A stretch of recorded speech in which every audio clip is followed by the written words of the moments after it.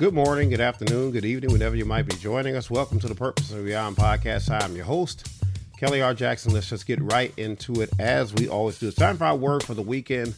One verse, 1 John chapter 4, verse 10. 1 John chapter 4, verse 10. How does that read in the New King James Version? It says, "In this is love, not that we loved God, but that he loved us and sent his son to be the propitiation for our sins." How does that read in the New Living Translation? The Word of God says this is real love. Not that we loved God, but that he loved us and sent his son as a sacrifice to take away our sins. My brothers and my sisters, this is something that kind of a crusade I've been on, particularly lately. At FTK, we've been talking a lot about being born again.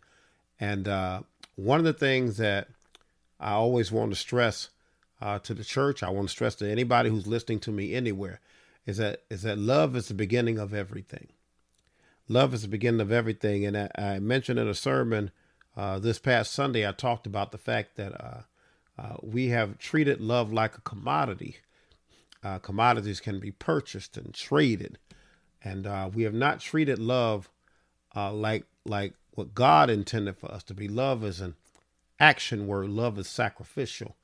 And so we see here in the text that God sacrificed and he showed his love by sending his son. But let me bring it to you like this. As we look at the text here, and it talks about the fact that not that we love God, but that he loved us. And those of us that have been in romantic relationships, you're married, you've dated, you've had love before, whatever case may be. One of the things that we always think about is who's going to make the first move in certain situations. And when you start to grow closer with one another, you start to feel that little spark and all that good stuff. And you start to move from infatuation to the next phase. Usually there's some hesitation on the part of the people involved because trying to figure out who's going to say, "I love you" first.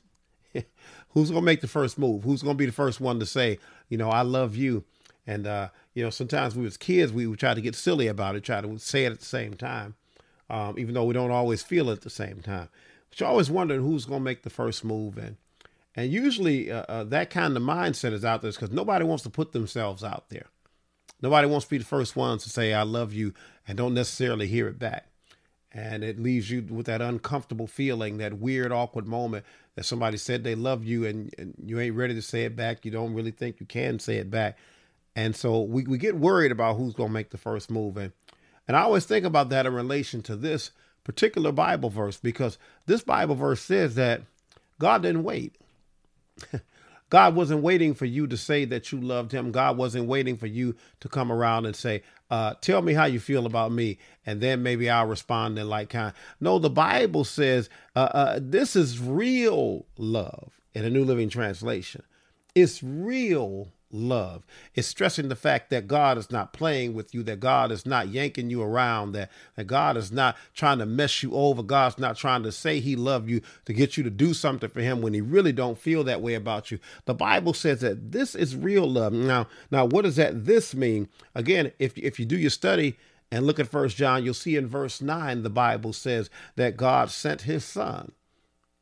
It echoed what John said in the Gospel of John in chapter 3:16, when he says, God so loved the world that he sent his only son. And he reiterates that in 1 John chapter 4, verse 9. But in verse 10, he says, this is real love.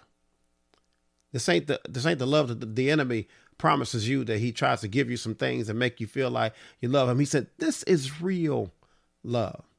And he says it's real love in the fact that not that we loved God, that God was not responding to us based on what we did, that God was not showing his love towards us because we have been so awesome to him, that God was not reacting to something that we did because we praise him in a certain way. He says, now I'm going to love you. The Bible says that this is real love, that God acted on your behalf, that God showed you an act of love, that God moved in your direction even before you even looked at him and said, Lord, I love you too.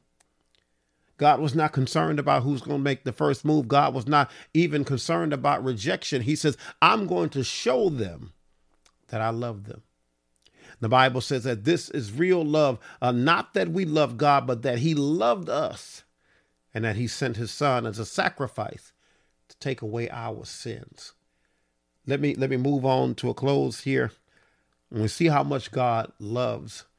And this is why I was talking so much about us making love a commodity, making it seem transactional. And here is God. He's showing you how much he loved you by sacrificing something that was dear to him. He showed you how much he loved you by giving to you an unimaginable gift, one that cannot be quantified, one that we cannot qualify for. He gives a tremendous gift in sacrificing his son to take away the sins of the world. Why? So that we can be reconciled to him, because he loves us so much, y'all, that he didn't want to be at odds with us. And because he established a way for us to get back to him, because God, in fact, established the rules. He says, there's a way for you to get back to me, and I'm going to do it for you, because you can't do it for yourself. Oh God, that's real love. When somebody does for you what you cannot do for yourself, and they really don't expect anything in return. They say, I'm going to do it. It'd be nice if you come back and show me some love. But I sent my son here, and whether you accept him or not, the opportunity is still there. The offer is still there. That's love. That's why I love this New Living Translation. It says, this is real love. Not that we love God, but that he loved us. So I want you all to be encouraged on today as we get ready to wrap this up, and be reminded how much God loves you. So much so that he's not waiting on you to make a move before he shows you that he's worth the move. He's not waiting on you to do something for him, and then he says, well, I'll do something for you. He says, listen, I have all the power. I have all the authority. I'm going to go ahead and do something for you.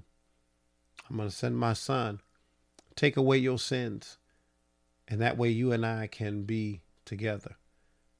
Because I'll leave you with this. When you love people, you don't like being away from them. When you love people, you don't like there to be a disconnect between you and that person. When you love people, you don't want there to be any issues between y'all. When you love people, you do whatever you can so that y'all can be together. You do whatever you can to remove the obstacles and the barriers and separating us from one another, because I love you so much. I want us to be together. This is what God did for us when he sent Jesus. He says, I love you so much that I want to eliminate the barrier between us. I want to eliminate the obstacle between us. I want to eliminate the thing that's separating us. And if that means I got to sacrifice, I'll sacrifice. And I'll show you how much I love you by giving you the one thing that can reconcile us to one another. And God says, that's how much I love you. Now, I want to ask y'all a question on the way out the door. When you consider how much he's done for you, who wouldn't love a God like this? Who wouldn't want to serve a God who loves so much that even though I couldn't do anything to be reconciled to him on my own, he says, I'll make the first move because I love you so much, and I'll take it all out of the way for you. I'll take all the work out of it. And all you got to do is confess on my son, Jesus Christ, and you and I can be together. You and I can express our love for one another. He makes it so simple, but it's so much of a blessing to know that he loved me first, even when I didn't have any sense to love him. Oh my God, what a word on today. See how much he loved you. The Bible says this is real love. Not that we loved him, but that he loved us. And then he proved it by sending his son. Let's leave it right there. That's all the time that we got for Word for the Weekend. I pray that you all were blessed by what we shared on today. Let me give you our tag as we always do. If you'd like to keep up with us, the best way to do that, check us out at the ministry's website, www.krjministries.org. Again, www.krjministries.org.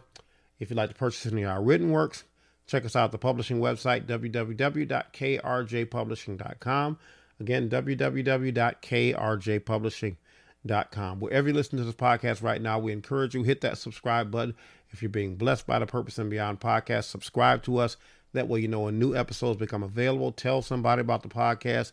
Share it on your social media timeline. If you're being blessed by the podcast, we would definitely appreciate you for doing so. If you're watching us on the YouTube side, Kelly R. Jackson Ministries YouTube channel, same thing. Hit the subscribe button there. That way, you know, when new videos become available. We would love to have you be a subscriber. Again, tell somebody, share the video on your timeline if it's a blessing to you, and we would definitely appreciate you for doing so. If you'd like to become a sponsor of this podcast, visit www.patreon.com/purpose and beyond. Check out the different levels of sponsorship that we do offer, some as little as $5 per month. If you don't want to do the whole Patreon thing, you just want to sow into the ministry, visit www.krjministries.org/donate. And you can just sow into the ministry there. Again, just as little as $5 a month if you so desire. However you choose to bless us, we will be satisfied. We are mystified and invite you all to come to worship service with us each and every Sunday morning at For the Kingdom Christian Church, where I am the pastor. We stream our services every Sunday morning at 10:15 a.m. on our Facebook page. Find the Facebook page by searching FTK Church or search For the Kingdom Christian Church. Like and follow us there. You can also find us on our YouTube channel. Search For the Kingdom Christian Church. Be sure to hit the subscribe button when you do. Again, services start every Sunday morning at 10:15 a.m.